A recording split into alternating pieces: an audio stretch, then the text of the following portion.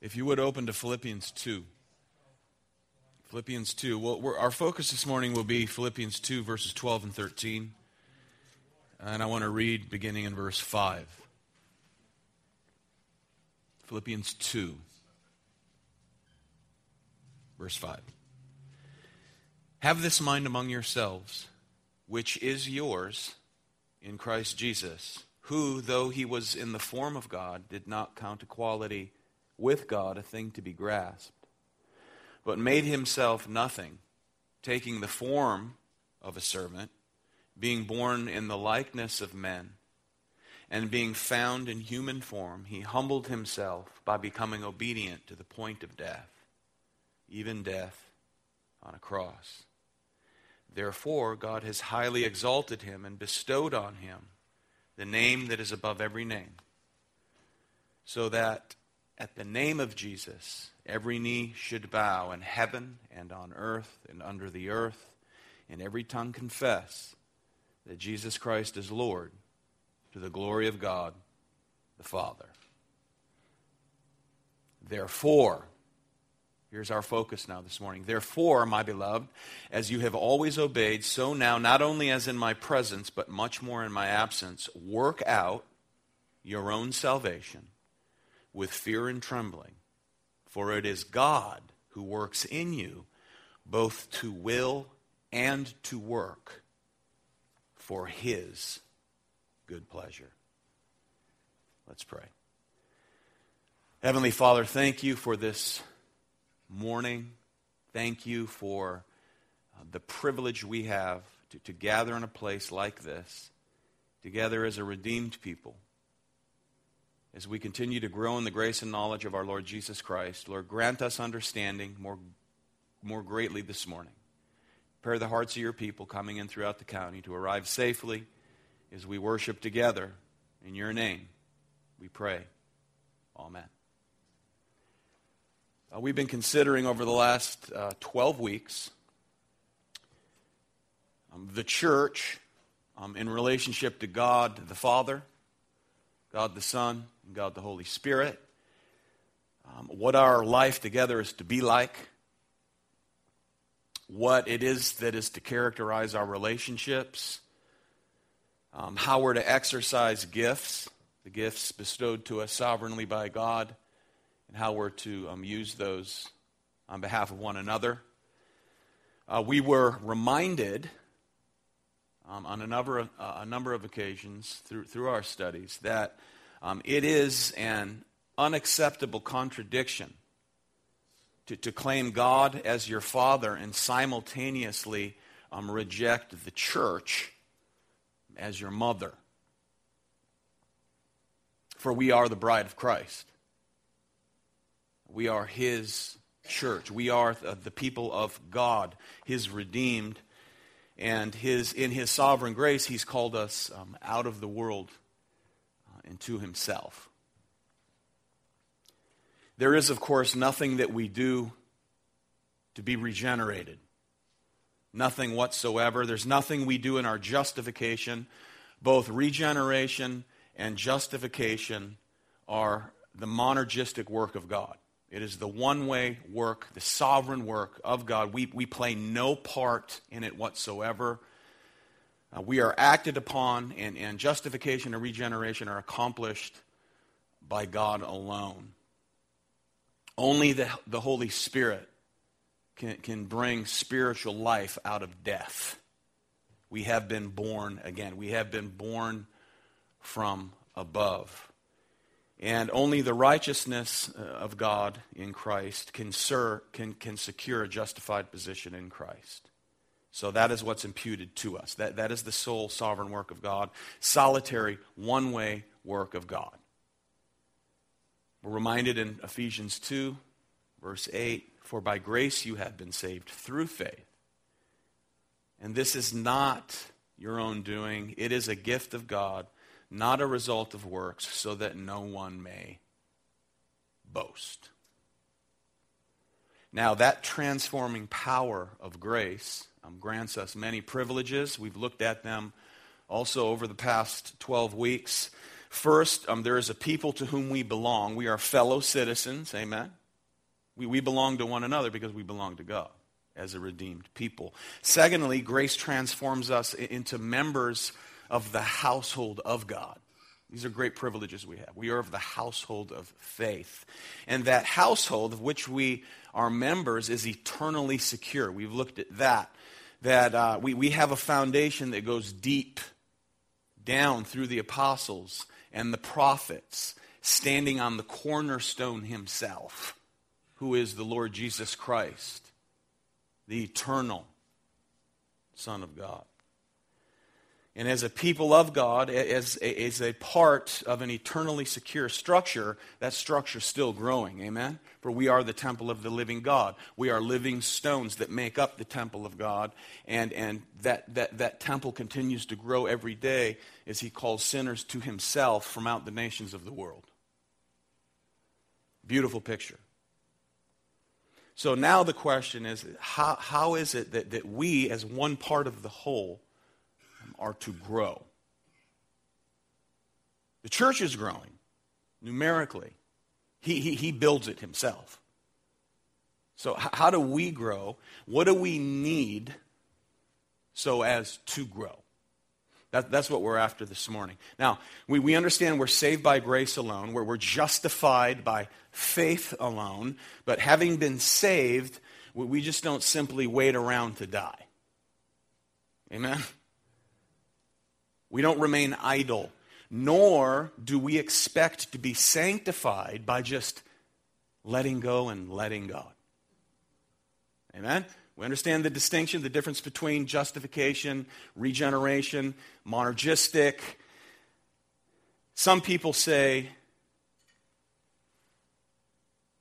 you don't need to apply any effort to your sanctification. After all, your sanctification is a matter of looking more intently at your justification. True or false? False.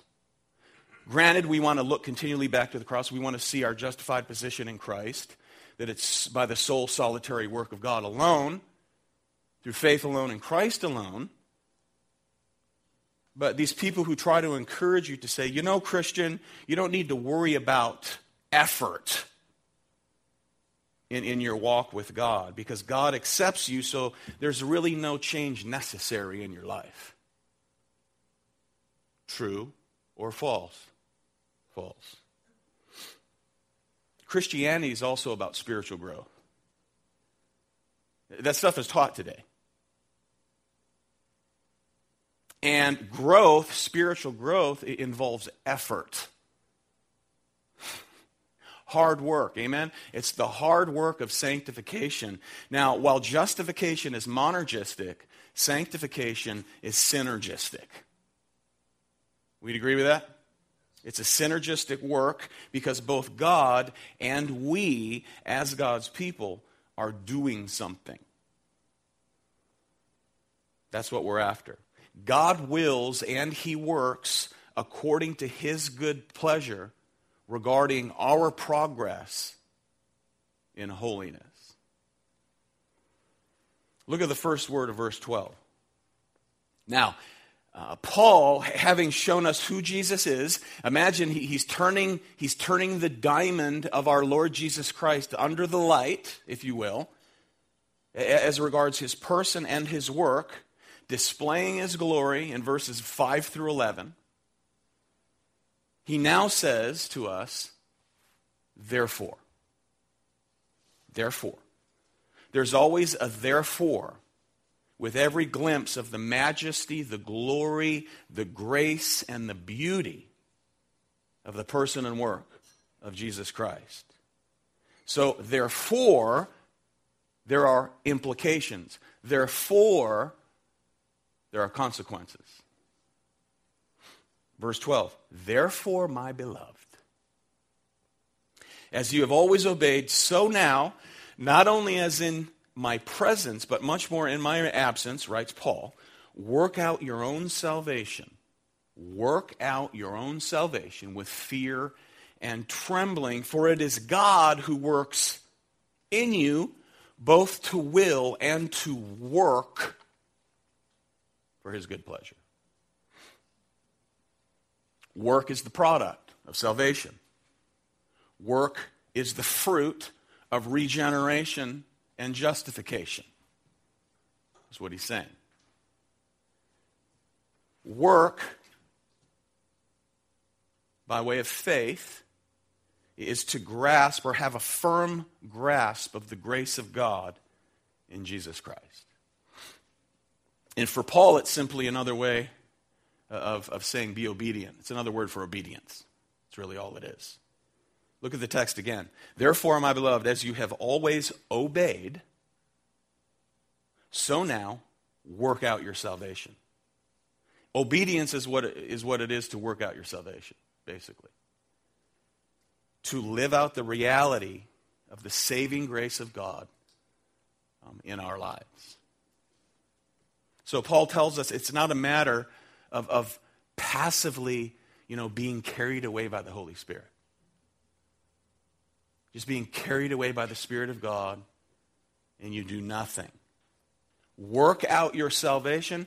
That, beloved, is hard, relentless work. If you've been a Christian for any period of time, it's hard, relentless work. You trying to earn anything? No. This is in response to what he does. He says, work this out. There are no passengers who are carried along passively in their sanctification.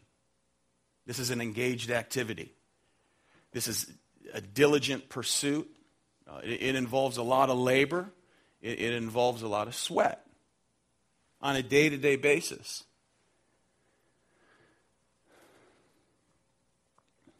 Daily effort. This is not an effortless endeavor, as many teach today.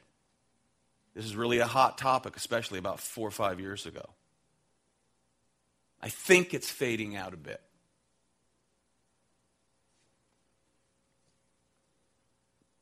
So, having a clear grasp of the glory of God in Christ Jesus helps us to understand that we must work out, not work for, but work out that which he has worked in. We're not working for anything. We're not attempting to gain the favor of God, as we shall see. Paul here is seeking to awaken slumbering Christians who think that the Christian life is just a passive thing. It's not.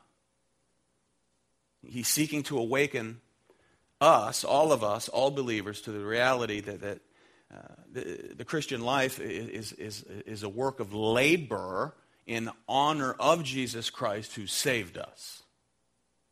In honor of the Lord. He gave us all. We just read in verses 5 through 11, he held nothing back. He gave of himself fully, completely. He humbled himself. He lowered himself. He came out of heaven. He became a human being. And then he laid down his life. Not only that, but he did it on a Roman cross. He did it by way of crucifixion. He laid down his life.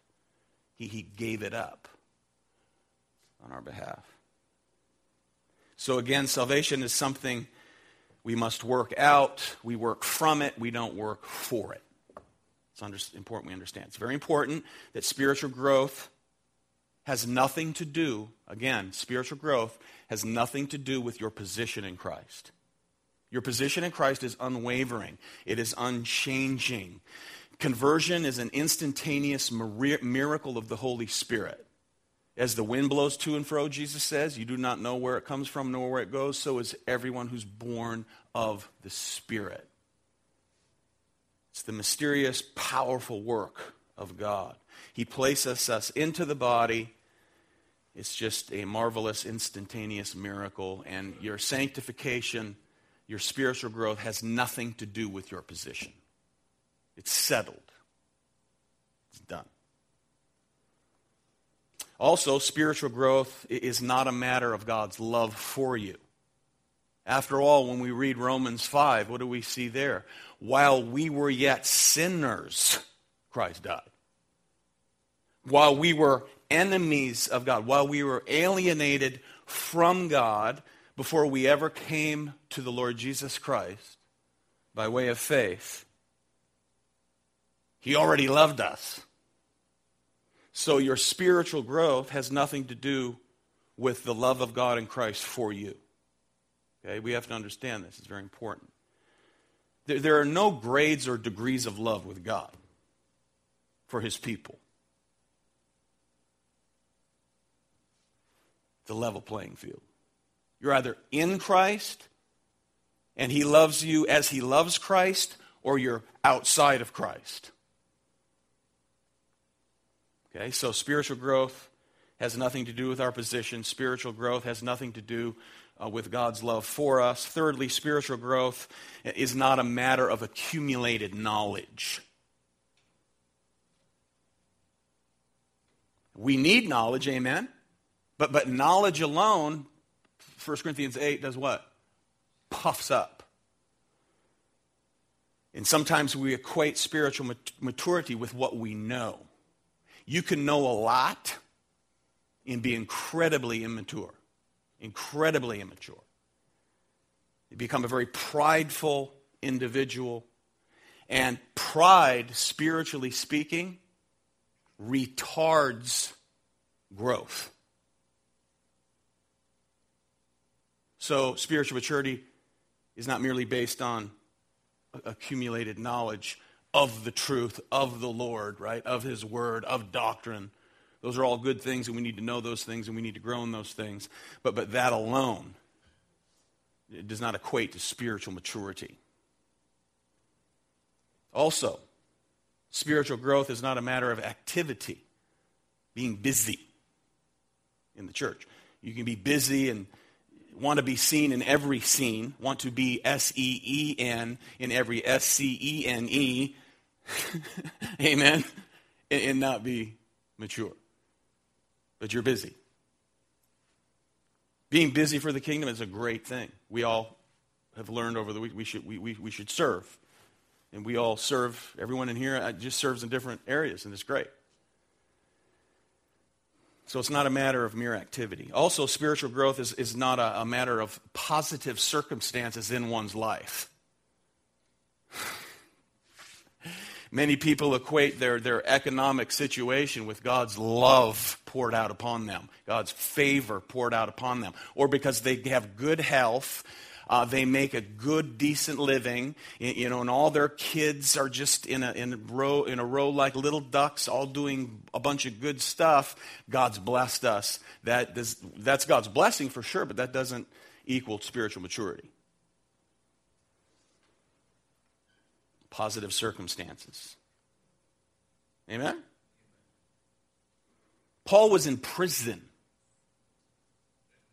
when he wrote this. Along with other letters he wrote. Locked up for being obedient. Was he blessed? According to him, he was blessed. So your position in Christ is perfect. You're complete in Christ. We have all things that pertain to life and godliness in Christ Jesus. We've been blessed with every spiritual blessing in the heavenlies already. Ephesians chapter 1. Already.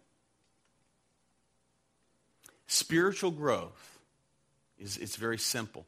Spiritual growth and spiritual maturity is simply living my life in a way so that my practice, that is my progress in my practical life, spiritually speaking, corresponds with my position in Christ.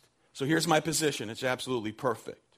And I'm growing in the grace and knowledge of Jesus Christ with the desire to practice my life, to live my life practically in a manner that corresponds to my position. That's it. By faith. According to the Word, by the power and presence of the Holy Spirit. That's what spiritual growth is. So he says, work out your salvation, notice, with fear and trembling. Two dangers to be avoided here when we think about fear and trembling. First, there are those who have a very small, trivial view of God. You've probably met these folks. They have no category for fear and trembling. Zero. They merely see God as this tame, indulgent, safe, grandfatherly figure who winks, kind of shakes his head a little bit, those crazy rascals, every time we run in disobedience. That's how they see God. He's just there to bail us out when we need him. But fear and trembling in their mind, that's an inconceivable concept. That's one error.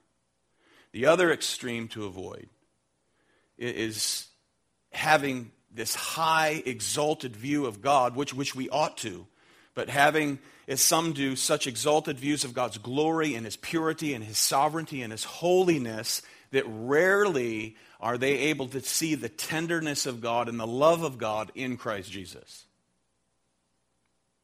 So they walk around just terrified, scared of God. That's another extreme. And to them, fear and trembling means to be so afraid of God that anytime we mess up, he might move his hand of grace from our lives. Pull the rug out from underneath us. So therefore, they seek obedience to God for fear that he will dismiss us and we'll be done forever. So you're just constantly scared of God. So we want to avoid both those. Amen? Both of those are horrible distortions of the character of God. What Paul has in mind here is the fear and trembling in the heart of a child who knows they're loved by their father and who deeply loves their father in return. Where the worst thing imaginable is to grieve the love of your father. That's the idea. The one who adores them. That's how we want to think of fear and trembling. Work out your salvation with fear and trembling, he says. So this proper understanding, this kind of understanding of the love of God makes sin all the more sinful and all the more uglier in our minds when we understand God like this. So we'll grow to loathe sin, hopefully. And you won't be able to, meddle in it or stand in the mire too long when you have a proper understanding of God's love and his grace. And you fear and tremble him in that way. Work out then your salvation, he says, with fear and trembling. It's a very healthy view. So that's our responsibility. Work it out. He's worked it in monergistically. We work it out synergistically. We're dependent upon him. He empowers us. And notice, this is our responsibility, but notice Paul balances this out. This is a strong exhortation of diligence and effort. Is it not? Strong exhortation. Work it out. Notice the text, because, work it out with fear and trembling, because God is at work in you. In you. Now that encourages, I don't know about you, that encourages me. You might have expected him to say, continue to obey, work out your salvation with fear and trembling, because if you don't, you're in trouble. And you're on your own. That's not what he says. He says, do this because God is at work in you already. Present tense, not past tense. Amen? He doesn't say, he saved you, now go be obedient. He did a work in you. Remember, he justified you. He did a work in you. He regenerated so now go sanctify yourself alone. Right? No, he doesn't say that. He has changed you. And he is changing you. And ultimately, he will change you. So the journey could be long. You could become a Christian on this day and die later in 5 days, and then you enter into the perfected state. That's fast sanctification. Fast forward sanctification.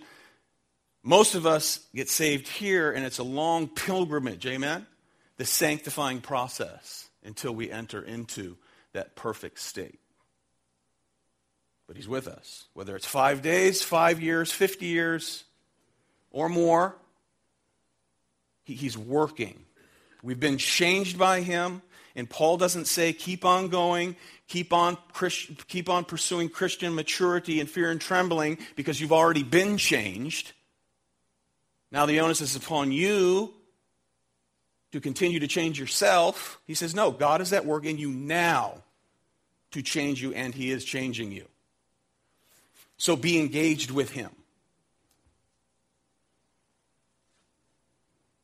That truth keeps me from despair. That truth keeps me from driving myself over the edge. Amen. So he says he's not finished with you yet. He is at work in you because he is in you. And guess what? He's for you. He called you to himself, so he has to be for you. He's in you. He's for you.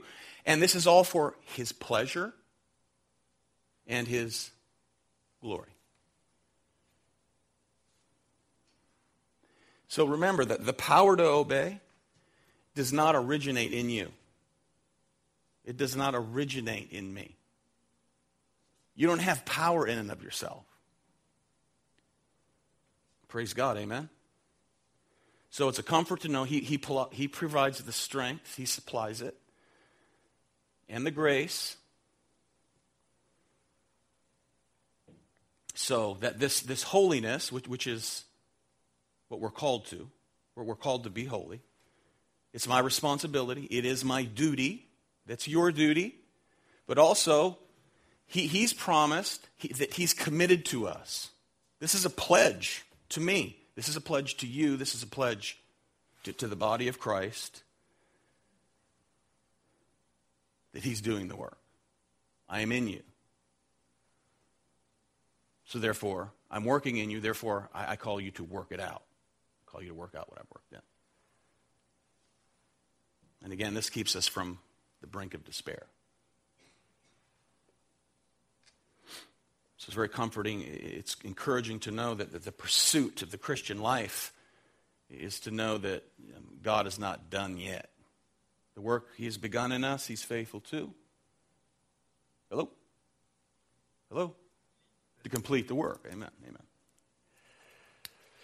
And that enables me to want to do it. Right? The Spirit, he's in us. He directs us back to the truth. We always have to be looking outside of ourselves. Not to what we can do, as we'll learn this morning, ceremonially, or showing up at church. This is where I get cleansed. No. It's not this stuff, like the Lord's table this morning. Well, I'm going to come now, and this thing I do and participate in now, I'm going to be cleansed, or whatever. Or I'm going to earn more of God's favor by doing this. Is that the case? No. You're cleansed once and for all in Christ, positionally. Practically, yes, we confess our sins. He's faithful and just to forgive us and to cleanse us relationally, communally, and in our communion with him. Has no effect in our union. Amen? So understanding he's working in me, we continue to fail. We may stumble, trip, fall down. But because he's in us, he will persist and insist that we get up, and by faith we get up again and we continue because he's in us. He's for us. So he says, work it out with fear and trembling.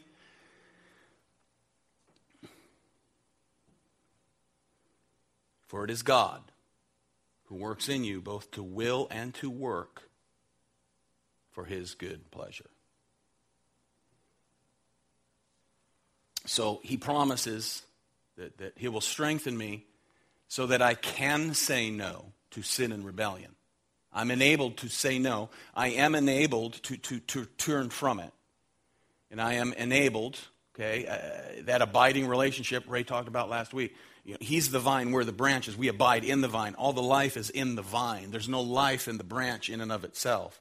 All the life comes through the vine, and fruit comes out. It appears as we abide in the vine. It's an abiding relationship. So we work it out with fear and trembling. That's our responsibility. That's our duty. And yet, we do not have to attempt to do this in our own strength. We just prayed this morning. I prayed with the elders that everything we're going to do today, it would be done by the power of the Holy Spirit. You don't want to do this on your own, but by the power of the Holy Spirit. So we can obey. I mean, you think now as you've battled day by day with besetting sin. Anyone that doesn't have besetting sin in here, you don't have to raise your hand. But you can come and talk to me afterward, and we'll set you straight that you have besetting sins. Sometimes you go, how do I find myself here again? Right? In whatever that is. Here I am again. God says, look, you can take rest. I am at work in you. I am at work in you. I'm working in you to will and to work for my good pleasure. I will not desert you. I will not allow the stalking temptations of the evil one who is out seeking whom he may devour. I will not allow the enemy power to conquer you. I will not allow remaining sin to ultimately defeat you. Think of Peter. Peter, I've prayed for you, okay? Lord, I'll never leave you. If they can all depart, I won't. Peter, before the cock crows twice, you'll deny me 3 times. But you know what? What did Jesus say? I've prayed for you. Okay, Jesus prayed for you, you know that? Jesus intercedes for you. I don't think that means he's praying for us. He intercedes for us. He stands representing us for eternity, right? He did pray for you in John 17, the high priestly prayer, which has eternal significance. It's always being answered. He will give you strength. So here is incentive, here is encouragement to press on, to not grow weary. And you know, one of the keys to understanding in experiencing spiritual growth is found in 2 Peter 3. I'll just read it to you. 2 Peter 3, verse 18. But grow in grace and in the knowledge of our Lord and Savior Jesus Christ. To him be glory both now and forever. Amen. So that's a command, grow. Growing in the grace and knowledge of God is equated with giving glory to God. So as we grow in Christ by faith and in the knowledge of Christ by faith, and that's why we're here this morning, amen? God is being glorified.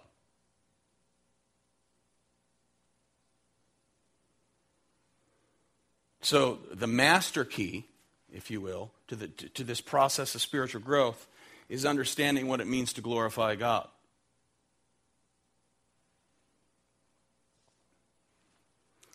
Westminster Confession of Faith, the chief end of man is to glorify God and enjoy him forever. And everything ultimately will glorify God in the end. So as he works in us, we also work relying on, and here it is, his means of grace. Okay, so he gives us a command.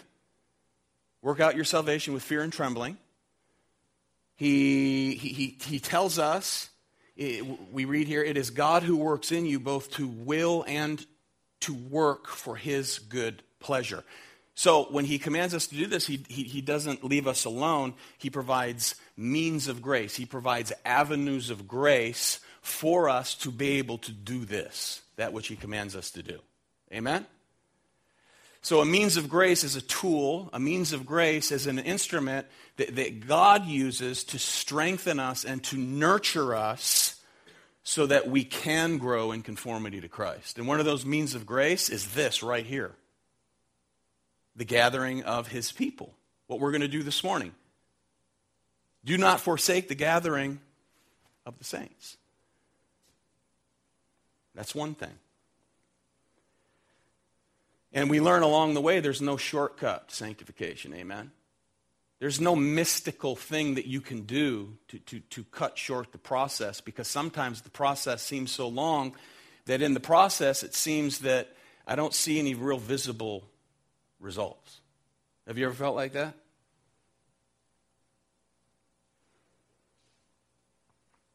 So, just to close, some means of grace that are provided for us. Corporate gathering together of God's people. To sit under the word preached. Amen? To pursue him. Here's one. And I think I'll close next week with this. To pursue him in prayer. That's a means of grace. That's an avenue of God's grace for us to grow into the image of Christ, to be conformed to the image of Christ. To sit under the word, to hear the word preached. We gather together to worship together, to pursue him in prayer and stewardship, giving. That's a means of grace. If you don't give regularly to church, you're denying one of God's means of grace, an avenue of grace. You are. Worship, word preached, pursuing him in prayer, stewardship, tithing and then giving here and there as God leads, giving offerings and so on, and service. And however we're gifted, whether you're a teacher or whether you're a cleaner, service. All of these are means of grace. And God uses them to strengthen us and to nurture us, to grow us, to mature us. And again, this is a process. Sometimes it seems very slow. Amen? Take heart. Take heart. Again, the work he has begun, he's faithful to complete that work. So casually attending, to being casual or lazy about God's means of grace will not result in maturity. If you think it takes long enough when you do take hold of God's means of grace, it'll take even longer when you don't. Amen? That's miserable. So let us attend regularly to God's means of grace. Amen? And just remember, though it may be slow, though it may seem unnoticeable as we live by faith and walk by faith, take heart because it is sure. Because he is at work in you. Amen?